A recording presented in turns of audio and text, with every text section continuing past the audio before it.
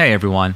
As you know, I'm a huge fan of living a healthy lifestyle, including taking the right supplements. Collagen is one of my favorite supplements. It is the most abundant protein in the human body. As we grow older, we break it down faster than we can replace it. This loss affects our skin, nails, hair, muscles, joints and tendons, bones and gut, making us look and feel old. Totem Voss is a wellness company that created a collagen chew for a real-life person, the 78-year-old mother of the founder. As a result, the quality is unrivaled. Totem Voss chews contain equal part deep-sea Icelandic cod, domestic grass-fed beef, and organic chicken bone broth, along with companion ingredients such as vitamin C for a full collagen synthesis. These varied sources address a greater range of collagen needs within the body. Their customers are reporting results with such problems as rosacea, osteoarthritis, osteoporosis, degenerative disc disease, as well as improved hair, skin, and nails. Practitioners are finding the chews to be an effective tool in restoring gut health. You can find Totem Voss, that's TOTUMVOS, at getchews.com. That's getchews.com. Use code Dr. Diva, that's DRDIVA, for an additional 10% off your first order. You cannot be an embryologist, as I am, without also investigating epigenetics and understanding the epigenetic as well as the genetic inheritance, frequently both being loaded with traumatic experience. And how do we differentiate from that? How do we find the original brilliance that is our embryonic force of life? That's really what my work is about. Hello, this is Dr. Diva Nagula. Welcome to From Doctor to Patient, where our goal is to bring you topics of discussion that will educate you on the various healing modalities to help balance the mind, body, and the spirit. Hello, everyone, and welcome to another episode of From Doctor to Patient. Today, I am joined with Dr. Stephanie Mines. She's a neuropsychologist whose unique understanding comes from her academic research as well as her extensive work in the field. Her stories of personal transformation have led many listeners to become deeply committed to the healing journey. Dr. Mines understands shock from every conceivable perspective. She's investigated it as a survivor, a professional, a healthcare provider, and as a trainer for staffs of institutions and agencies. Her blend of Western and Eastern modalities offers the best of both paradigms. She's devoted to end the lineage of shock and trauma for individuals and the world. She's the program director of the DOM Project, which is a nonprofit organization dedicated to providing alternate health options for a broad spectrum of populations. As director, she's responsible for disseminating information to communities in need, especially people suffering from illness that result from shock and trauma, survivors of domestic violence, families and children, and people living with neurodiversity, including autism and other sensory integration challenges. Her books represent an overview of her mission to create a bottom-up, empowerment-based, sustainable health revolution. These include We Are All in Shock, New Frontiers in Sensory Integration, and most recently, They Were Families, How War Comes Home. Dr. Mines' coming book is Memoir of an Embryologist, How I Discovered the Secret of Resilience, will be released in 2022 from Inner Traditions Sacred Planet Books. See her website, www.terra-approach.org, for more information on the unique method of Dr. Mines, specifically called the Terra Approach, combining an ancient Eastern energy healing technique with Western neuroscience. Dr. Mines currently resides and teaches around the world, as well as mentors clients online. Hi, Stephanie. How are you? I'm doing well. How about you? I'm doing fantastic. I'm really looking forward to our show today. I've taken on trauma and healing through various modalities of trauma, very, very personal. And I'm really excited to see your approach and to understand how you have been so brilliant in the way that you heal people and facilitate the healing process of many of your clients. Thank you. And personal is my specialty. I really appreciate that you emphasize the personal component, because I believe that formulaic approaches really re-traumatize. And so my emphasis is always on the personal. Yes. And so how did you get started on this whole journey of becoming a trauma specialist? And, I read a little bit about that in the bio, and I just want to hear more about what you went through personally and how you took a whole path of becoming a specialist in this field. This is really a remarkable story. Even though it's my own personal story, I am still impressed with the ways in which I was brought onto this path, because I never really intended to become a trauma specialist. My dream as a child was really to be a writer and a dancer. And I am still a writer and a dancer. But what evolved in my life literally put me as a wounded healer on the path of becoming someone who offers resources and healing from trauma to others. So I'll try to condense the story. It really occupies virtually all of my books, and I tell it in a variety of ways. I will give a thumbnail sketch.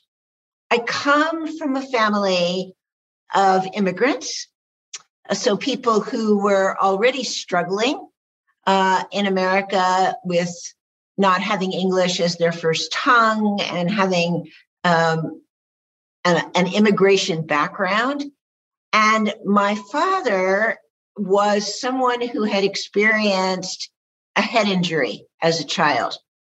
And being from an immigrant family where there was lack of understanding about head trauma, lack of ability to communicate to medical professionals, he was never really treated for that head trauma, though everyone was aware that his behavior was markedly different from his siblings.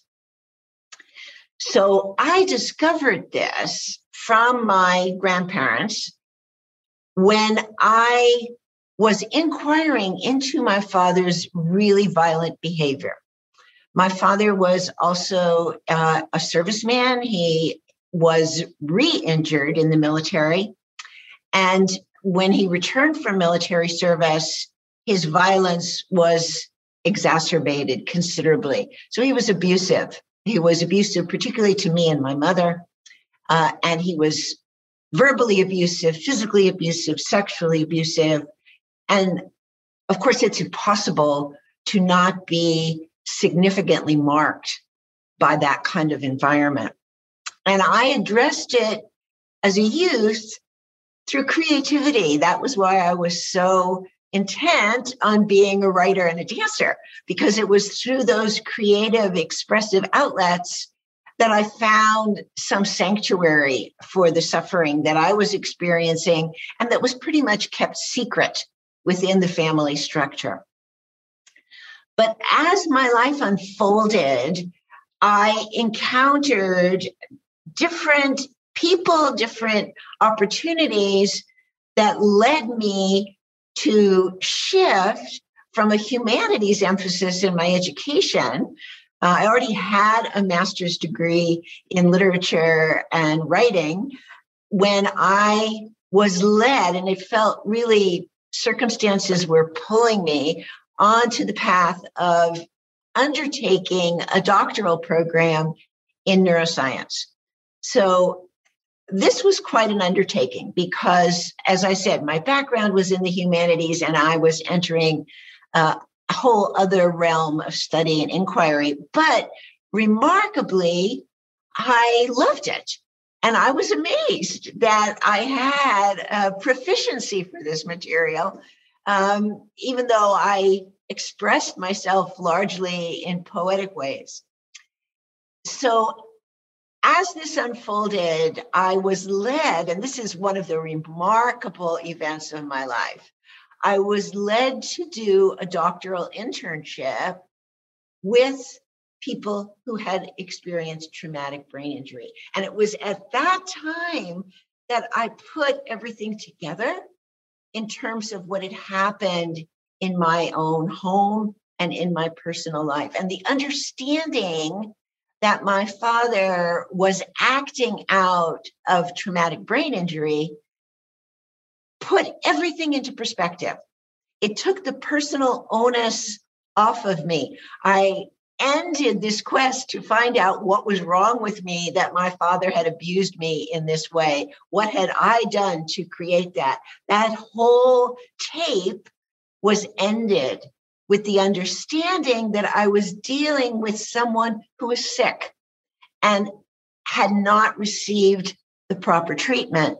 And the family structure was condoning that by not investigating it. That is out of ignorance, out of lack of awareness. So that's not said in a blaming way.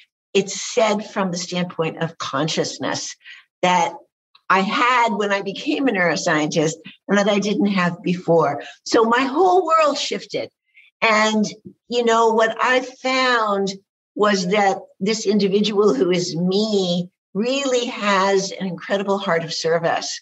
So when I learned what I learned about my father's head injury and how it impacted me and my entire family and the circumstances around it, and I did actually my internship, my dissertation, all revolving around traumatic brain injury, which is such an important topic right now, as I'm sure you're well aware, the discovery of traumatic brain injury in athletes, for instance, which really sheds light on many other people who, unbeknownst to them, are suffering from the ramifications of traumatic brain injury.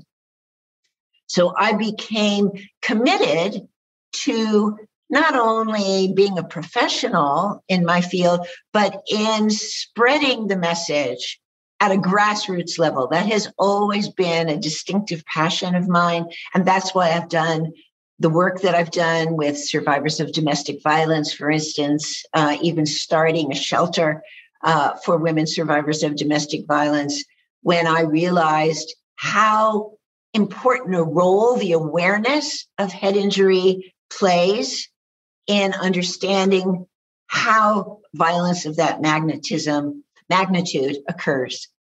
So that's a thumbnail sketch. There's so many other component parts of the story, but that gives you the gist of it.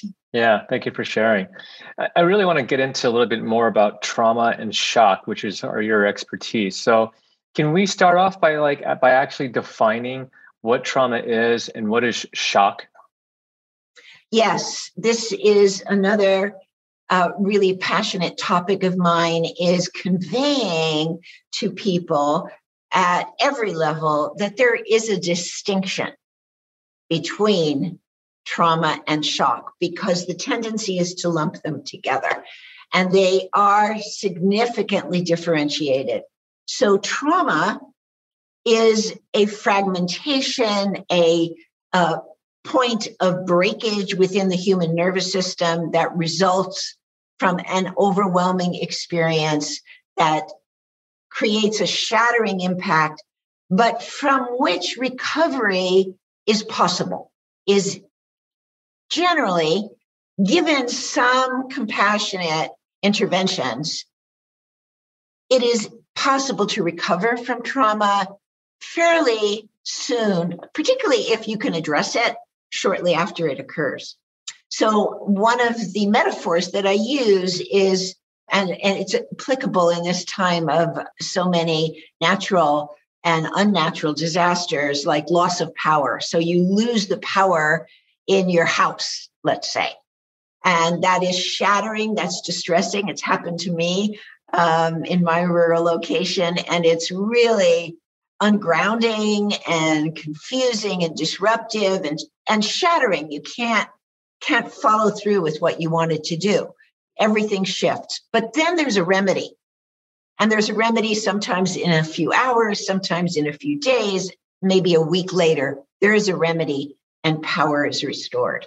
Shock is another level of burden. So if we use the formulas of the ACEs evaluation, for instance, this would be a very high score on the ACEs evaluation. So this is that the power has not only gone out in your house, it's gone out in your town.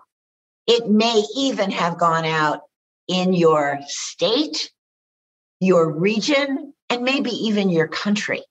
So if we look at Haiti right now, for instance, where the entire country is struggling to have power, that would be an example of shock. Or we look at what happened in Puerto Rico during Hurricane Maria, when the entire country was cut off from all medical care. So people who were reliant on medical technology had no access to it. That's shock. So shock is multifaceted, multidimensional burdens, high allostatic load placed on the human nervous system, on all the resource structures, and the remedy is not so easy to find. It doesn't happen in a few hours. It doesn't happen in a few days. It may not happen in a month. So that level of shock creates another path of healing than would be the case with trauma. So for instance, I've developed a beautiful 4-step approach to resolving trauma, but that 4-step approach doesn't work for shock. You need more scale, literally. It's a higher scale, a higher order of magnitude to recover from shock than would be needed to recover from trauma. So if I'm understanding correctly with shock and trauma, I want to try and clarify. Can you experience shock without trauma? Yes, you can. Absolutely. You can experience shock without trauma. They also can go together in the sequencing of the trauma. So if you have one trauma that is not resolved after another trauma that is not resolved, the cumulative effect would be shock. And so with your earlier definition of trauma, it appears that there is some sort of resolution that can be remedied rather quickly if addressed. However, in what you're just stating, if it's not addressed and resolved quickly, then it can lead into a tumultuous path of shock. Excellent. Yes. So true. Okay. Yes. So yeah, this is news to me because I never really correlated the two together. You know, I've done a lot of research and reading about trauma, you know, specifically trying to understand my own trauma to help myself and others. But it's interesting because I have always felt that shock is sort of like a more deeper trauma. I think it was the book, The Body Keeps the Score. I never say his name, the author's name, but Bessel van der Kolk. That's it. Yes. And I think he defines various levels of trauma. And then when you reach the lowest level, the bottom level of trauma, you know, it's where you're in this catatonic state, which I assume is equivalent to shock. Your state of consciousness is somewhat compromised, and your senses and emotions are compromised. And it's until you get out of this level before there's any level of intervention that can take effect. So that is valid and useful, but I would amplify it considerably.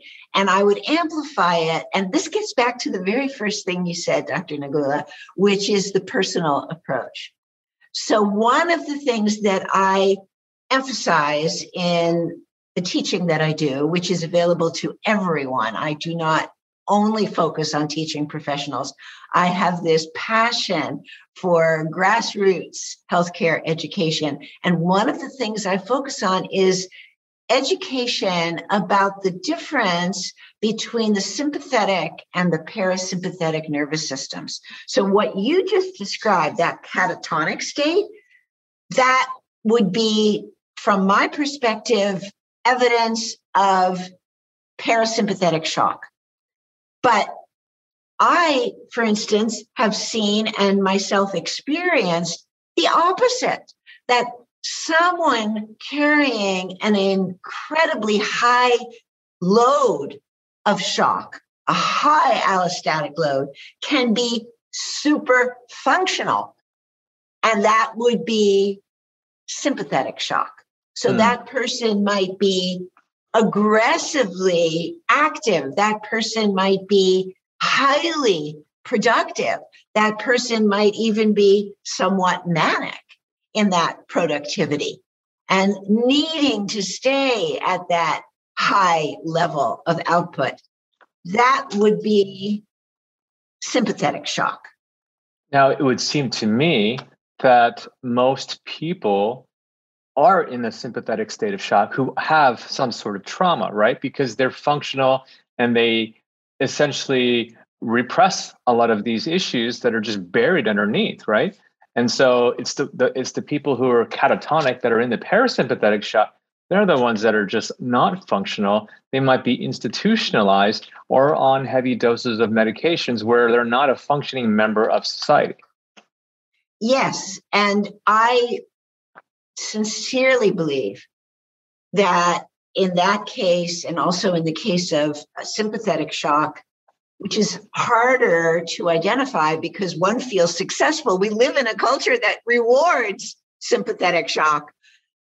That in both cases, recovery is entirely possible. One can find equanimity, one can find the balance within their nervous system, which is going to be unique to each individual, if provided with the appropriate resources and provided, and this is the key, and it goes back to that word personal, with the relationship that delivers those resources to that individual in the way that that individual can feel seen and heard and tracked. I call that attunement. And it's a key piece to everything that I do.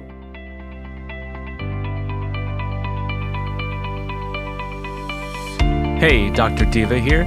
Thank you to all my listeners who supported my book and helped to make it a huge success. You all have helped us hit number 1 in Barnes & Noble, number 1 in oncology, cancer, healing, and medical ebooks, and number 21 in all of the Kindle store. You've also helped us hit number 3 on the Wall Street Journal bestseller list. If you haven't received your copy, you can find it on Amazon, Barnes & Noble, or booksamillion.com. Visit FromDoctorToPatient.com to become part of our growing community of health and wellness aficionados and to learn more. If you like our book and podcast, please go to Amazon.com to write a 5-star review and go to Apple Podcasts to also write a 5-star review on this podcast or any of our episodes that you've enjoyed.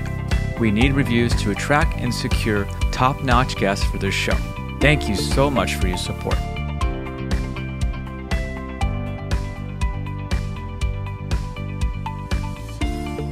This is a new definition that I'm learning today about sympathetic shock and parasympathetic shock. So I don't know if that's something that's your definition, you coined it. I love it because it makes sense to me.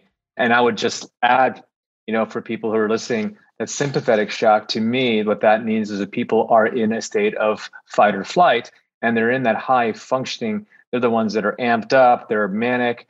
These are the people that we see, on a day-to-day basis, and we just associate them as functioning at a very high level, not even functioning at a high level, they're at a high level because they are able to get stuff done in a productive manner, but it is an overdrive. Their sympathetic nervous system is taxed. Their nervous system is literally on a level where they can just be tipped over the edge and have a total nervous system shutdown. So let's chat more about this. I mean, before we go into that, I also wanted to ask, is your approach to assisting people with these two different categories the same, or do they require a complete different sense of approach in dealing with one or the other? I wouldn't say it's a completely different approach, and I also wouldn't say it was the same. So again, the attunement to the individual is a key part of what I teach and what I make available to everyone. I do differentiate in terms of interventions between how one would deliver resources to someone who is sympathetic versus someone who is in parasympathetic shock. But the resources have a similar quality. So the resources that I offer are both language and applied touch. So I have a profoundly somatic approach to the resolution of shock and trauma. Now, that's the name of my program, the TARA Approach for the Resolution of Shock and Trauma. These resources work with both. And the resources are a hands-on system that is self-care based. So I am all about empowered healthcare. So I make available to people interventions through touch that they can use on themselves. And what a boon in a pandemic era when people are restricted in terms of their ability to access medical resources. And a lot of those resources are now online. You can treat yourself with remarkable results. I also provide an understanding of how language, and that includes, in fact, there's an emphasis on the language that we're delivering to ourselves. So our inner dialogue. Our inner tapes that repeat and that we keep secret and that we hide from other people. How can we engage and change those tapes out completely and forever? So the combination of the touch with this understanding of the role of language creates an entirely new way to reformat, recalibrate the nervous system, whether it's sympathetic or parasympathetic dominant.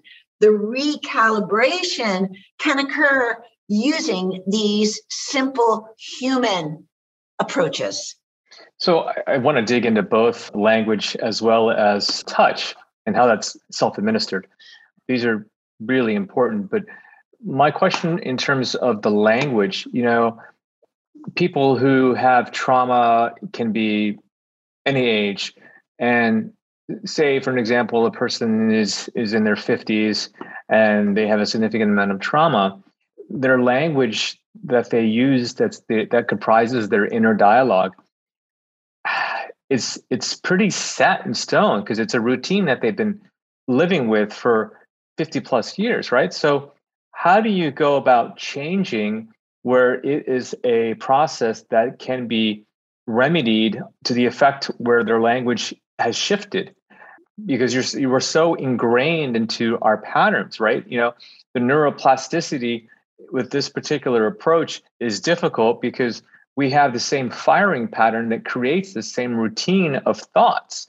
So what's your approach and how you change the pattern so that you can achieve neuroplasticity and actually go down different paths in your brain to facilitate healing and change? Beautiful question, and such an important conversation for everyone listening to tune into and recognize that this neuroplasticity is our birthright. So you're right. When you're 50 plus, the challenge may seem to be greater to change these habituated neuronal firings. And yes, it is an axiom within neuroscience, what is wired together, fires together, and interrupting that neuronal consolidation seems daunting. This is where the hands-on piece plays a big role. So the hands-on self-care treatment that I deliver in all of my programs, and these are available, as I said, to everyone. You don't have to have a medical degree or a doctorate. My programs are open to everyone. It's a unique component of what I offer is this accessibility. The hands-on self-care, which can be delivered to another person, of course, but I emphasize the self-care. I also teach parents, for instance, how they might be of service to their children, or grandparents, how they might be of service to their grandchildren. And I emphasize very much healing in community, where we can provide, under safe conditions, hands-on treatment to others. But the hands-on piece, whether received from another or self-care, intervenes somatically in the nervous system in a remarkable way. And it would require a whole other interview, which I'd be happy to have, to talk about where this touch system comes from. I learned it directly from an incredible woman who is now my ancestor. She's no longer alive. Mary Eno Burmeister taught me this system, which she brought from Japan. And she learned it from her teacher, who's a man named Jiro Murai. So there's a whole story there that we won't have time to go into today. But what is true of this system is that it is simple, easy to use, easy to learn, but remarkable in its impacts. And I have tested this on myself. It's part of what led me to become a neuroscientist. I have also clinically tested this, Dr. Negula. I have done clinical trials with traumatic brain injury, with autism, with stroke, and with aphasia. So these clinical trials have shown that this hands-on approach, which is a gentle touch approach, has a significant impact on reorganizing the human nervous system so that it comes into symmetry, into balance on its own. So it's innate. This recalibration, this plasticity that is available to us is innate in our development. And that's the topic of my new book that's coming out in 2022, which is Memoir of an Embryologist, because the neuroscience that I have studied led me to investigating neurodevelopment. And through that investigation, I really came to see the brilliance of this hands-on system that was imparted to me. And I have so much gratitude. Now, I know we don't have all the time, but I'm very curious of this somatic self-administered trichotrauma healing, more so for myself, and obviously, to give information out to people that are listening to the show. But can you touch upon some main focal points? Because this is an area of interest, because I've been doing a lot of research on my own, and I have a lot of clients that I see. And for me, what I've noticed and what I have come to the conclusion that true healing of an individual takes place if you mitigate inflammation, and then if you also resolve trauma. So the two things together, you can heal pretty much almost anything. But it's the trauma piece that I'm still looking to further my development of learning modalities, so I can help facilitate those who have chronic disease that are stemmed from inflammation and trauma. What I've done is I've employed psychedelic therapies for clients. And recently what I've done is also implemented some type of body work where I'll have a massage therapist or a somatic body worker right after the psychedelic session to help release anything that is coming up that was stored in the body. This is just my own experimentation. And I know there's more to it, and there's a reason why you and I have connected. So there are no accidents. So yeah, I'd love to learn a little bit more. Yes, and of course, I am more than happy to share everything that I know with you and with others. That's why I'm here, really, is to deliver these resources broadly. And I am in total agreement with you. Trauma and inflammation go hand in hand.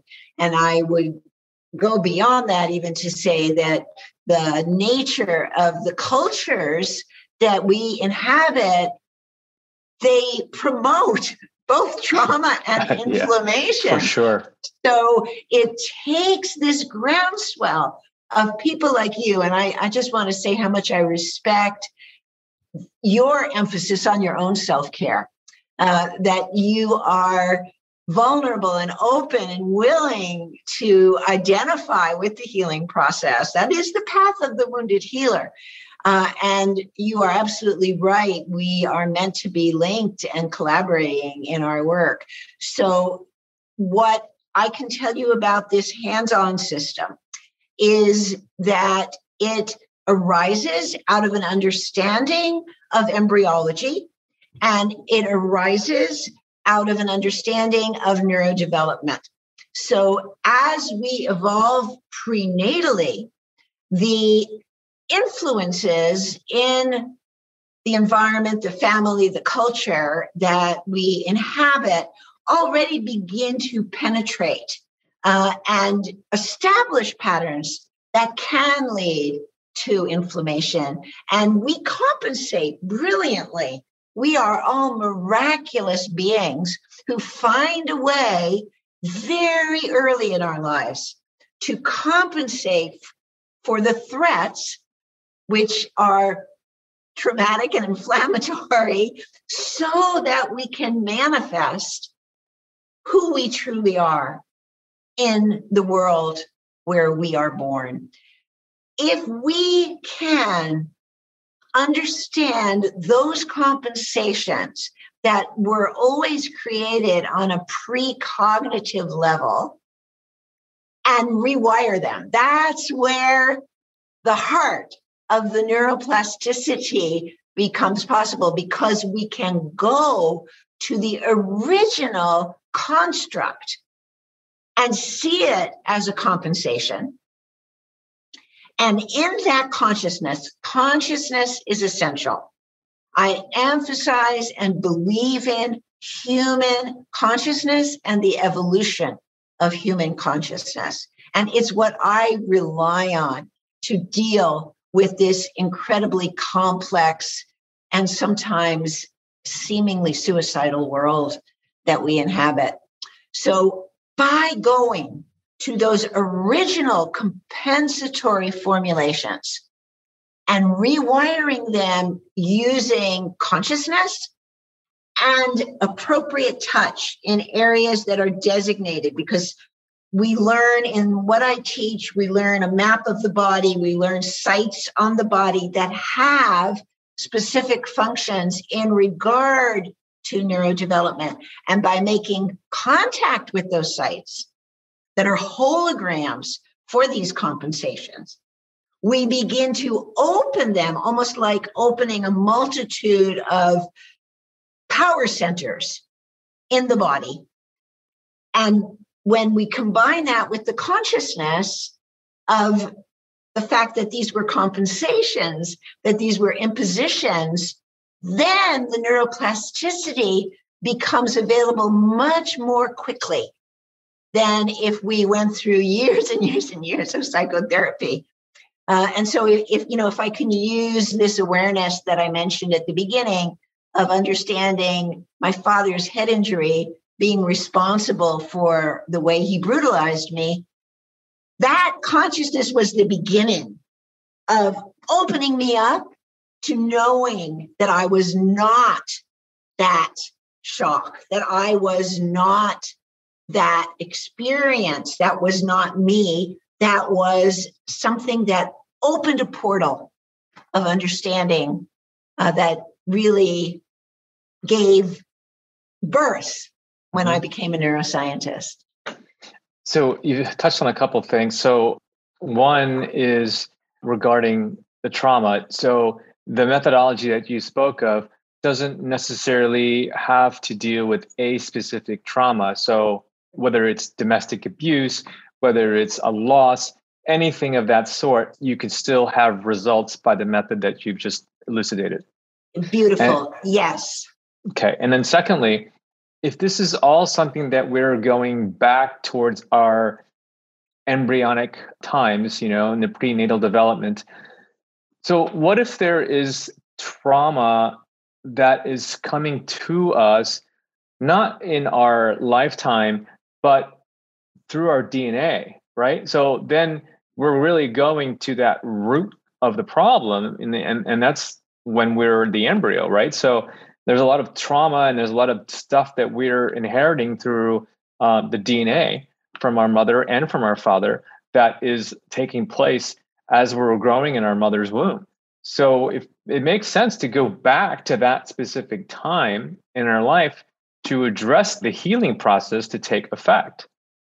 Absolutely. I'm in total agreement. You cannot be an embryologist, as I am, without also investigating epigenetics and understanding the epigenetic as well as the genetic inheritance, frequently both being loaded with traumatic experience. And how do we differentiate from that? How do we find the original brilliance that is our embryonic force of life? Yeah. That's really what my work is about. That's all pre-trauma, right? So that's all, I mean, not pre-trauma, pre-acquired trauma. Exactly. From living this life.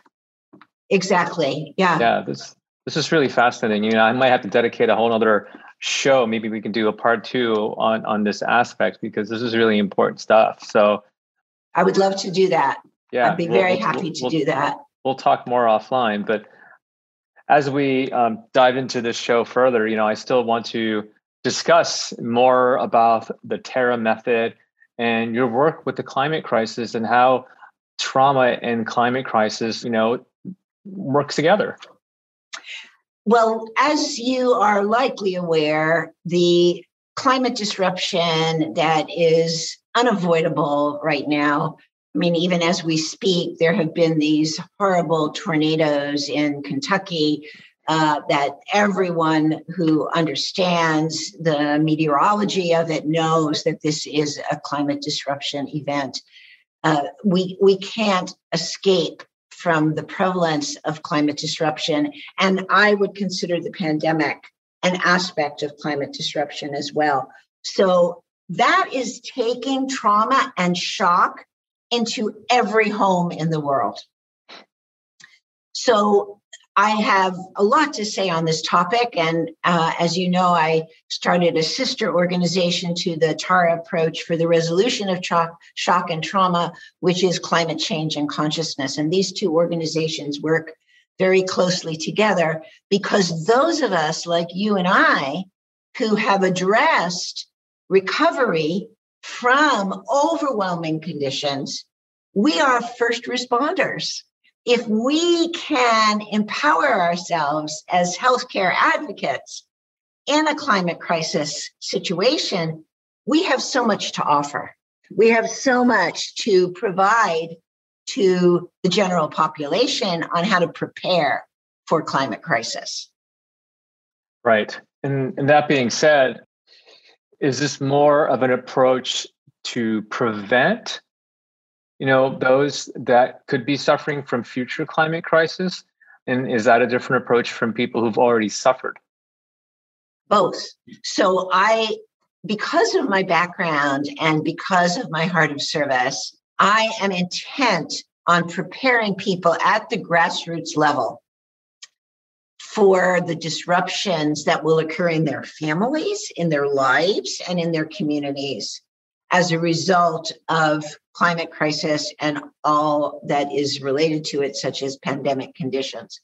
So I think the medical system is broken.